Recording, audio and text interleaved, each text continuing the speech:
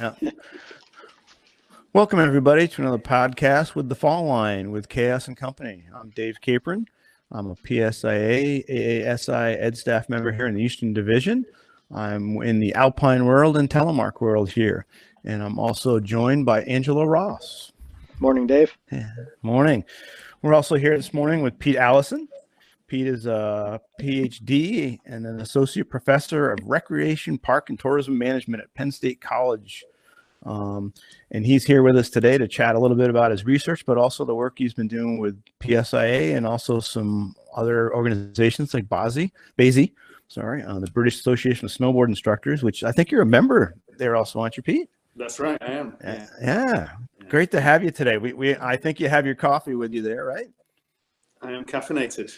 Yeah, here in the Fall Line with Chaos and Company, you have to have a coffee, or if you're watching in the evening, maybe you grab a bourbon or a beer, or if you maybe do some decaf in the evening. I'm not sure you want to do the full test in the evening, but thanks for being with us today. Do the Irish coffee in the evening. Yeah, there you go. Put the Irish coffee in there.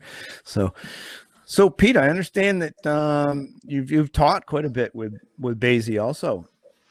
Sure. Yeah.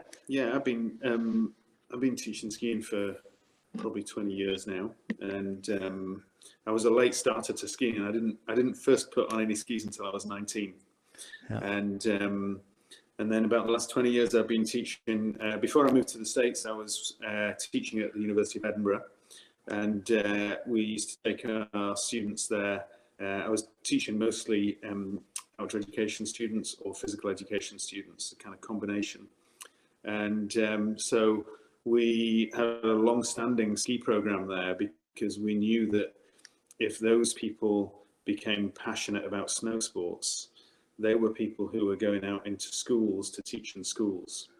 And if you got teachers enthusiastic about snow sports, they would then take the pupils out and run ski trips. And so we ran these ski courses that were really about trying to share the passion. They weren't about making people amazing skiers. They were about making them good enough skiers so they would lead a ski trip, take responsibility, and then that they would take those students to ski schools where they would get their professional ski instruction. And we know that program was very effective because it had run for about 40 years.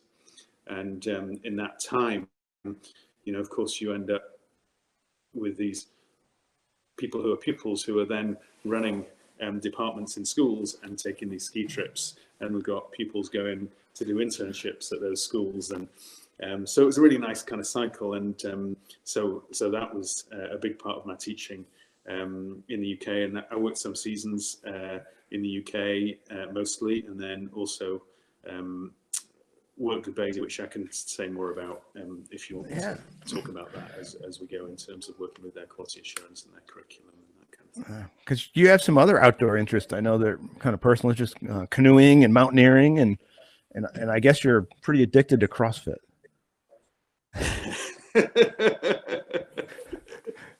Have you been talking to Dave Shirley? Maybe I should. We'll have to have Dave. Well, Angela and I will have to ask Dave to come on. We can talk about that. Yeah. I'd love to say it's a closely guarded secret, but it clearly is not a closely guarded secret. But, it's like that joke about how do you know if there's a ski instructor in the room? Yeah. Don't worry, they'll tell you. Same about CrossFit. How do you know if somebody's into CrossFit? They'll tell you. So yeah, my original kind of passion for the outdoors, I guess, was when I was about 16. I got a place to go on an expedition to Greenland, and spend 6 weeks in northeast Greenland in the wilderness up there in an area called the Stownings Alps. And it was with an organisation called the British Schools Exploring Society, who are based at the Royal Geographical Society in London. And it was just this mind-boggling experience for me. I'd been to France. I don't think I'd ever been abroad beyond going to France. And then suddenly I found myself 6 weeks in Greenland. And that's actually where I did put on some tele skis there and skied down one of the glaciers in the middle of nowhere, which with hindsight was probably a really stupid idea. Learning to teleski amongst crevasses in the wilderness where it's probably going to take 48 hours to be rescued may not be the most intelligent kind of decision, but that's what we did in those days. And I guess that kind of really gave me a passion for mountains and glaciers in particular, or glaciers, as you would say. And I just loved that, being in that kind of environment, and that kind of got me into mountaineering, and that got me into skiing, and all that kind of goes with it. And I've spent lots of time since then in Greenland leading expeditions and taking young people there, and kind of I suppose in some ways that would be one of my big trigger events for a passion about learning experientially, and values and experiential learning, which I know you're kind of keen to talk more about. So I think that's that experience was really pivotal for me. And good thing you didn't go into a crevasse, or it might have changed. Exactly. That would have been a different experience. Yeah, it's interesting because with skiing and a lot of stuff we're doing, there's so much on experiential learning and trying to create the learning environment, and looking at our students individually is our big thing here in the U.S. with PSA and Aussie. And it seems to really relate well to your research that you do in terms of, and I'm very interested in how your two interests of your research, values and experiential learning, how those connect. Sure. What I can tell you is I don't have one clear, straight answer for you. But I mean, my background is in my academic background is in moral philosophy, and philosophy of education in particular.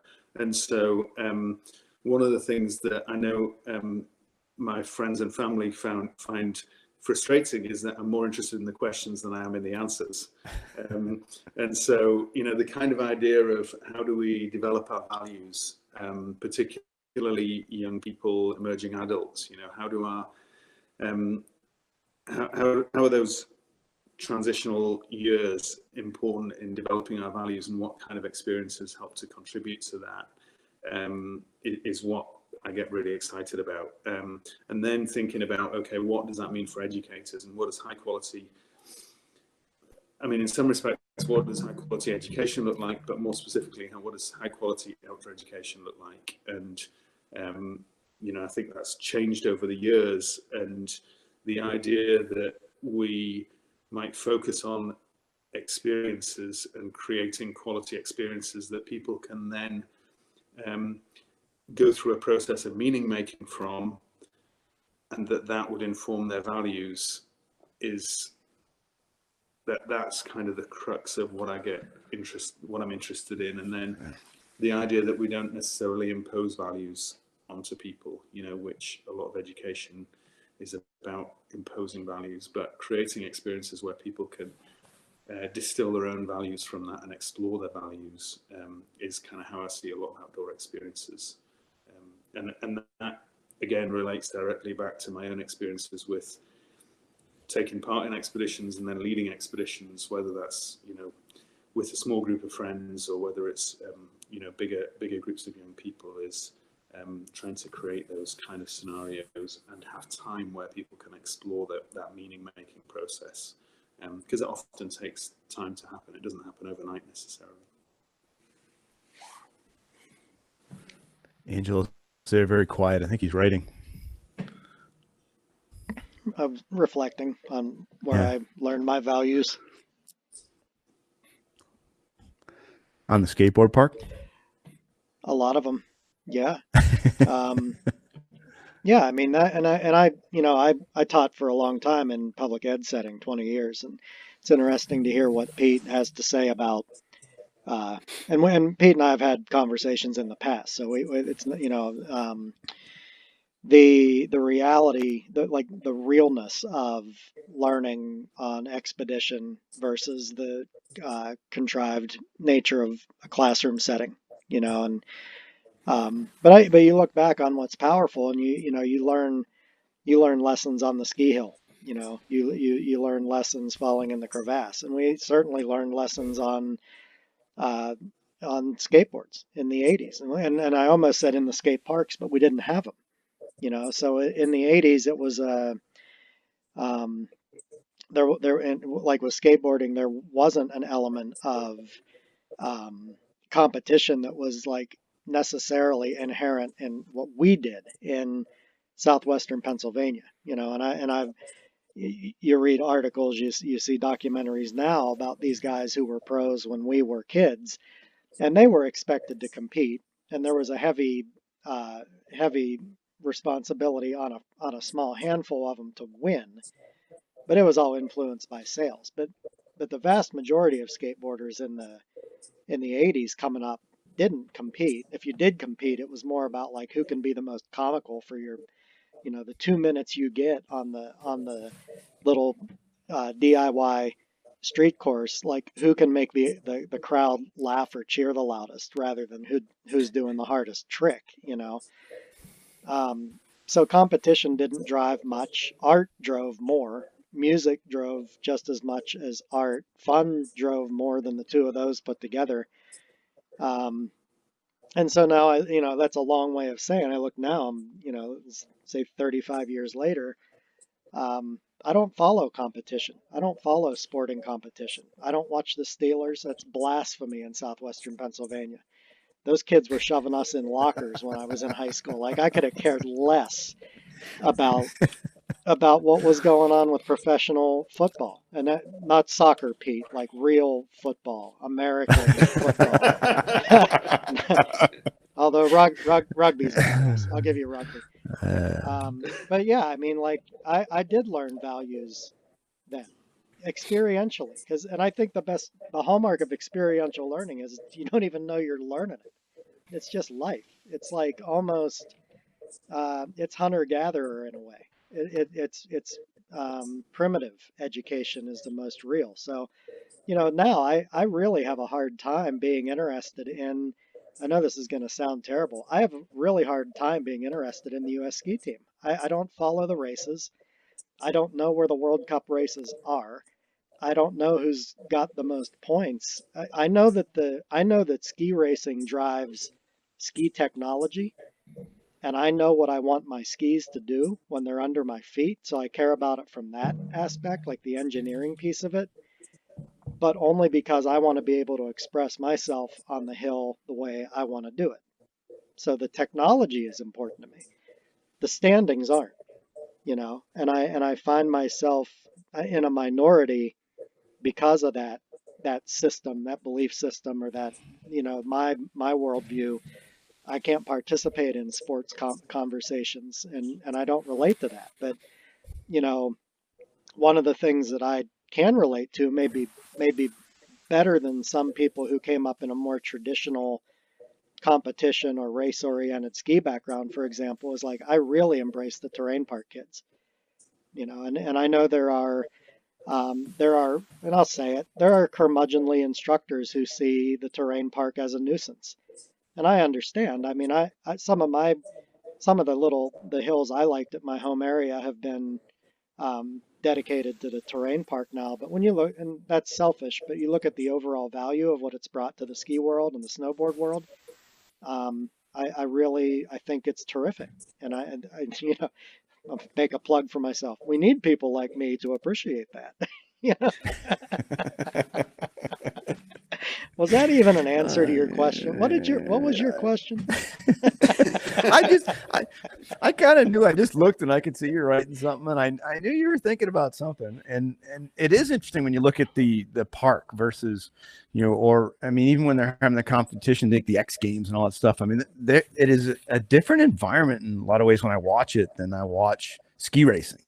I mean, you see them just getting excited about each other's runs, and you watch the kids out in the park, just cycling, sessioning on one thing, and trying to videoing each other and cheering each other. And it's not really a who got what done better than somebody else. It's like who got their own trick completed, and watching them learn and work with each other is really cool. I mean, that must, with your stuff that you're doing with all your expeditions in the different places, that must be a lot of it, I would think.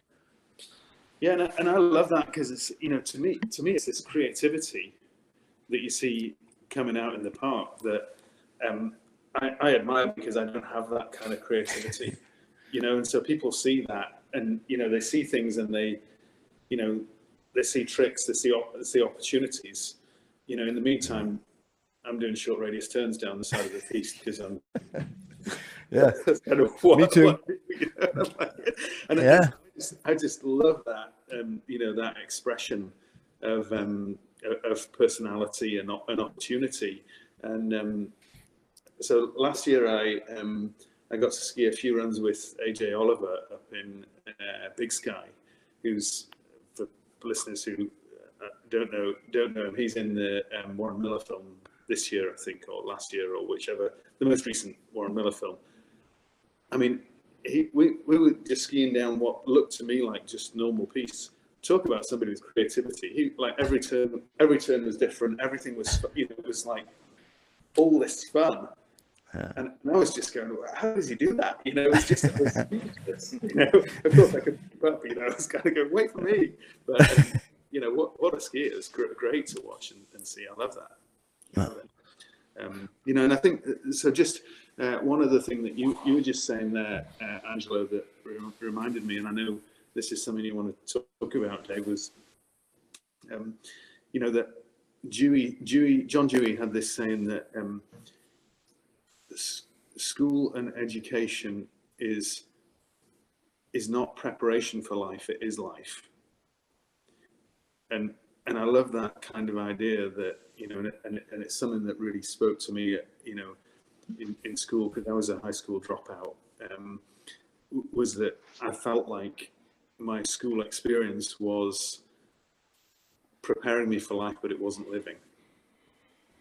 And so it was like waiting for this thing called life to start when I was 18 or 20 or something like that, rather than being something that was ongoing. And I think that's part of what you're saying, Angelo, about what experiential learning is, that it's engaging. You don't even know it's happening.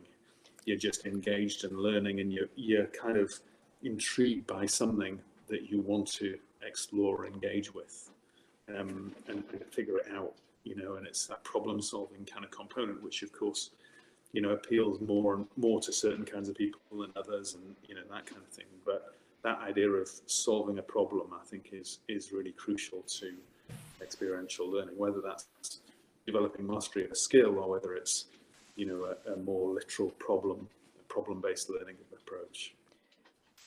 That's interesting, Pete. Do I understand right? You felt like when you were in secondary school, like that was fake, and you had to wait till this point in time until real life started. That was your view of it. Exactly. Yeah, I think my group of friends, our view was a little different. We felt like school was a necessary, like we knew we had to earn this credential, right? And that your dad like beat the hell out of you if you got in trouble there. So like we knew there were expectations there that we had to do, but I don't think we viewed ours as like we had to reach a point in time until things got real.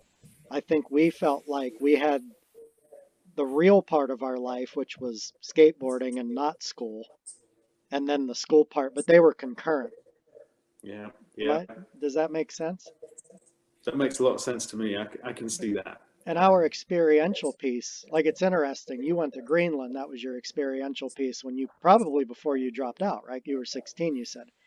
So ours was like, our experiential piece was from 3 p.m. till we had to go to bed, but it was ongoing throughout those years. So like, we didn't get to go to Greenland, but one of the things we did do, we'd get our skateboards after school, and I was in a little tiny blue collar town. There was no skate park. You had to like find spots and session them until you got kicked out, or wait until work ended and you could go skate this bank or whatever. But we spent years and years and years, hours and hours and hours, like sessioning a 2-inch high curb in front of somebody's house. And on the surface, like you look at kids doing that. I know what our neighbors are like, look at these idiots. Like, why would you crash into a curb for 4 hours? But when you have, our environment was so simple, like the 2-inch curb was such a simple environment that where the expedition happened was in your brain. It was an internal expedition because it's like, how creative can I get on this? you know? And so we were never bored doing it, but it was just it's just a different setting for the expedition. Greenland is magnificent. The 2-inch curb is not, but maybe somewhere they both meet in the middle, because if it, depending on your analysis of it, how you reflect on it, it all Yeah. works out to be your experience, it's your expedition. So that makes me, I mean, I'm totally with you. And I think it makes me think about, of course, teaching snow sports. And, I learned to ski in Scotland, which, I mean, at that time, you did get some snow in Scotland, but it was unreliable. And, 9 days out of 10, it was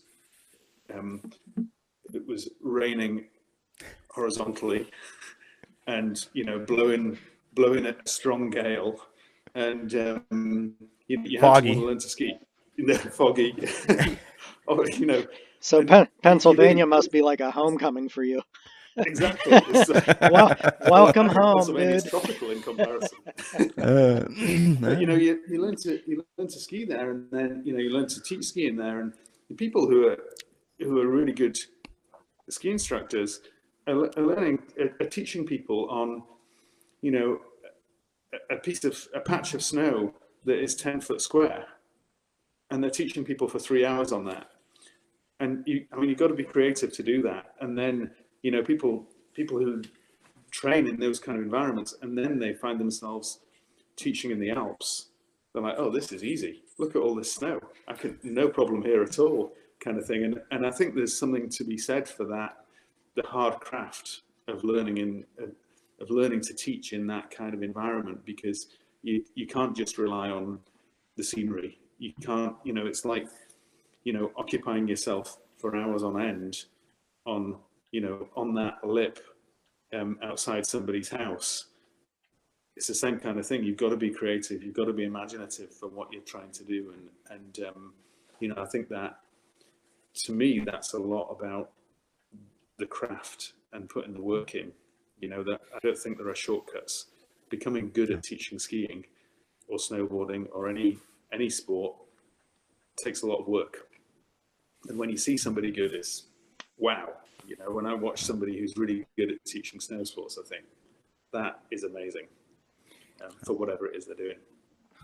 I'm fascinated about the idea of credentials and how we hold credentials in such regard now.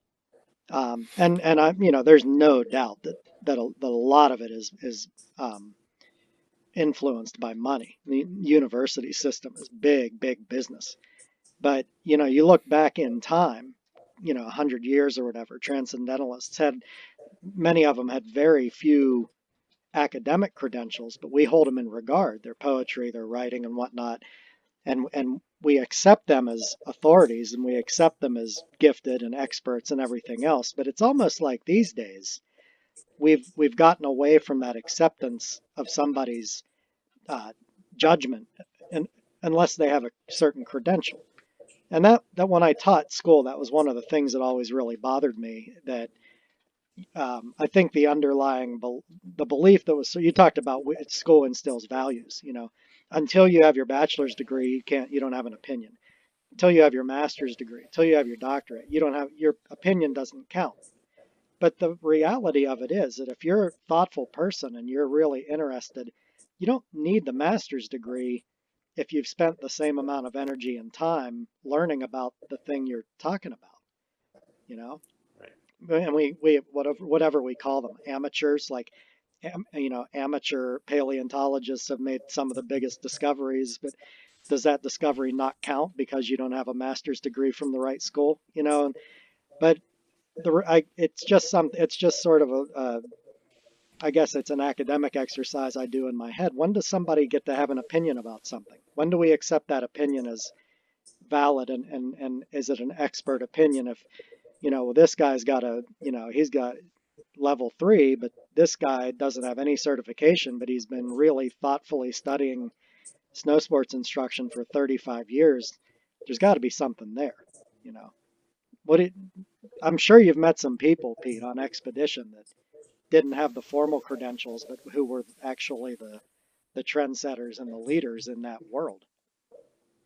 Oh yeah, and I mean, I think that in some ways that idea of opening up access to education in a broad conceptualization of education is something that I hold to be of great value, because of being a high school dropout myself, because I didn't see any point in what I was learning in school. It didn't make a lot of sense for me, and so and I think the work that I started and did for about 10 years or so with Basie was all about that, because I was working with, and some of the people would describe themselves as this, so I don't mean this, what I'm about to say people might say, oh, that sounds a bit offensive, but they would describe themselves as ski bums, and they would say, well, I'm no smart man, I'm no smart guy, I'm no smart woman, I'm just a ski bum, I'm not intelligent like you folks, kind of thing. And then they'd proceed to say something that was just absolutely at the crux of the issue, or right at the jugular, and it was just like, well, I've been wondering about this, and you think, whoa, hang on, that is a really insightful comment. And so that kind of, to me, that idea of how do we recognize that learning, or how do we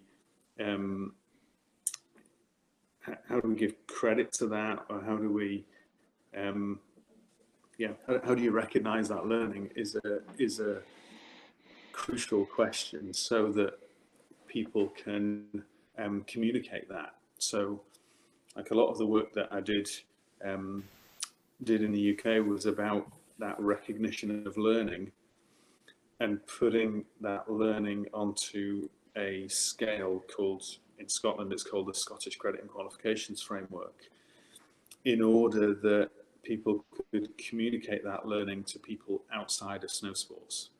So they could say, yeah, I know that when you look at my resume, it might look like I have been a ski bum for 15 years, and now I'm looking for a real job, and I can say that because my family and friends continue to ask me when I'm going to get a real job.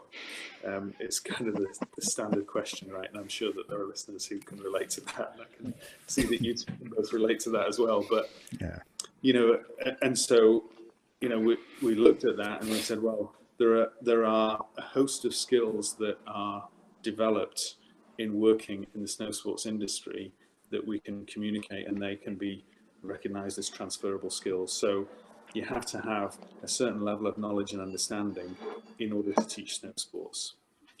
You have to be able to apply that. You have to be able to communicate those ideas. If you work within the industry, you probably have some information, communication, and technology skills as well, because you're dealing with bookings, you're dealing with communicating. You actually have a set of skills that are about relating to people across often many different levels of society and types of people within society. So, if I think about, in Europe, that's often class related, because in Europe we're obsessed with class. So you can relate to people from the upper classes right through to the working classes and everywhere in between in a kind of fluid, comfortable, respectful manner. Those are all skills that are transferable outside of snow sports into other contexts. And so that's a big part of what I've been working on, is trying to get that communication done. One of the best I'll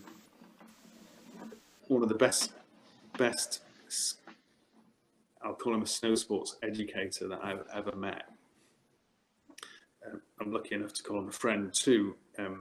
Is from Edinburgh, and he didn't graduate from high school. He became a joiner. He became a ski instructor. He spent hours and hours and hours skiing on a dry slope in Edinburgh called Hill End. So the plastic kind of dendritic stuff, which is, for anybody who's ever skied on that, it's horrible. It's not a pleasant experience. And he has an incredible kind of mastery of both joinery and also of snow sports. And so his movement analysis is just absolutely spot on. He's an incredible skier. And the mastery that he has, him and I talk about it often, goes back and forth between the two. So he says, you know what, if you're teaching snow sports, you've got to be able to get on with people. Well, guess what? When you go to price up a job as a joiner, the first thing people are really looking at you and saying is this someone who I trust to be in my home, and are they going to do a good job? Well, they're not a long way off the kind of questions that people are asking about a snow sports educator, right? Do I trust this person either with me or with my family to take them out into the mountains, into this environment? Are they going to do a good job of this? So those kind of transferable skills, I think are really fascinating. And I'll stop in just a second. There's a really strong connection. If anybody is interested in this, Google World Economic Forum 21st Century Skills, and there are some the information from there is evolving all the time, but the skills and connections there. And if you look down the list of what the World Economic Forum list has been, those 21st century skills, and you think about a snow sports educator, it's hard not to put a tick against everything and say, yeah, these are all really strongly connected. So it's kind of placing a language, I suppose, and trying to express that learning that I think there's great value in. Yeah, you said some cool things there, and you started going to the international thing, and I imagine it's a huge drawback for you with COVID in terms of, like, I know you've been working hard with connecting cultures in Oman, and that's been going for a lot of years, and with the young people you were talking about and developing these skills. Can you tell us a little bit about that? I mean, that's a pretty interesting thing you've been doing, and it's kind of, I would imagine it's a little bit on halt right now. Sure. Yeah. That's that has been on halt for through the COVID experience, unfortunately. But that's a great project that I've been working with for almost 10 years now. It's based in Oman in the Middle East, which is a very peaceful country. We often describe it as being the equivalent of the Switzerland of Europe. So they don't take strong political views, other than the best thing to do is to get around the table and to talk about things and to try and work out the best way to progress in a peaceful and respectful manner. And so Oman's where this is based, and it's a program that was actually started by a friend of mine, Mark Evans, who runs the Outward Bound School in Oman. And the idea behind it is to work with future leaders. And so the project is sponsored by UNESCO and also the late Sultan Qaboos. And what we do is we get together 18 young leaders from different countries. Traditionally, it's been across Europe and the Middle East. A couple of years ago, we started to include students from the US as well. And they go and they spend a week in the desert with me and a team of other people. My co-leader, Sakina, who is a Moroccan lady who lives in Muscat. And we take them into the desert for 5 days, and we talk about culture, and we talk about values, and we talk about what makes them who they are, and what makes each other who they are, where religion fits into that, where spirituality fits into that, why there are problems in society today, where extremism comes from, and what they can do about it. And so the kind of the tail end of the course is all about the kind of influence that they can have in their own societies and how they can make a difference. And for some that might be small differences, and for others it's enormous differences. And so over the years, there have been people who've done that course who've then gone on to be TV broadcasters in Jordan, for example, a position that holds considerable power, and they've kind of referred to those experiences. And then people from Yemen who've returned to Yemen, and anybody's familiar with the crisis in Yemen, and it is a serious crisis that's been going on for a number of years now. They've been trying to influence positively from within the country as well. So it's a great project that has been a huge honor to be involved with. And I've learned, every time I go, I'm convinced that I learn more than anybody else because you hear all these stories and think, wow, this is, you know, the differences and the kind of circumstances in which people persevere are amazing. And also the humor, you know, the way in which people find humor in that as well, and the kind of the teasing around stereotypes and where stereotypes come from is great fun. So yeah. A lot of your research, you talked also about coming back from those expeditions back into I don't know, you didn't use the term, but I'm thinking real life or back into society, I think was what you said. So when you do these, like for those young people, do they open up more in that situation than you think they would in more of, you know, where you didn't go into the desert or go on that like expedition type thing? Do they open up more there than they would? Yeah, I think so. I mean, I suppose my experience is that when you work with people like that and you've got a stretch of time with them, is that it's easy to open up. It's possible not to, because you're in this kind of more intensive kind of relationship. And so one of the things that I became interested in was people open up and they kind of create these bonds and these, you know, lifelong friends, and they are, in many cases, lifelong friendships that people create. And then and they have these connections and then come home and find themselves struggling to fit in. And the only way that I could make sense of that in any meaningful way was to think about it in terms of values. So what happens when we go into the wilderness, when we have those kind of experiences, is we explore our values. We figure out who we are. And often if that's, you know, 17, 18, 19-year-olds meeting people from outside of their community for the first time, it's the first time that they have presented themselves and thought and realized that other people hold different values. Other people have different experiences to the kind of experiences that they have. They go to different kinds of schools. They do different things in their schools. They just have a very different lives. And that realization, of course, helps us to think about ourselves. So then when people get home and they return back to that community, there is this inevitable reflection that goes on to say, well, what is this like? You know, I return and I find myself not being able to relate to the friends that I previously could relate to, because I've had this out of world experience or out of body experience almost, you know, that their friends can't really relate to, and their friends are more interested in what's happened in the latest soap opera on TV or whatever it is. And these people are thinking about, okay, how can I get back into the mountains? How can I spend more time doing that kind of thing? And I think there's some strong connections there with snow sports too. You know, if I think about some of the conversations that I've had with people on chairlifts, you know, between ski runs and people contemplating, you know, it's not quite the same, but it's not dissimilar, and then it's almost like stepping outside of your life and looking back in on it.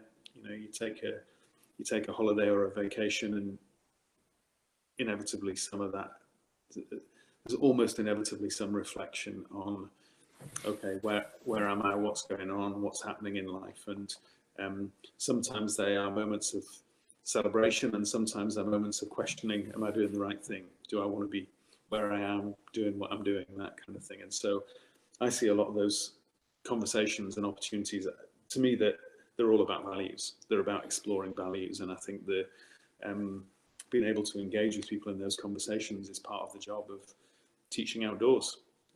It kind of comes with it, whether you want it or not, you get it.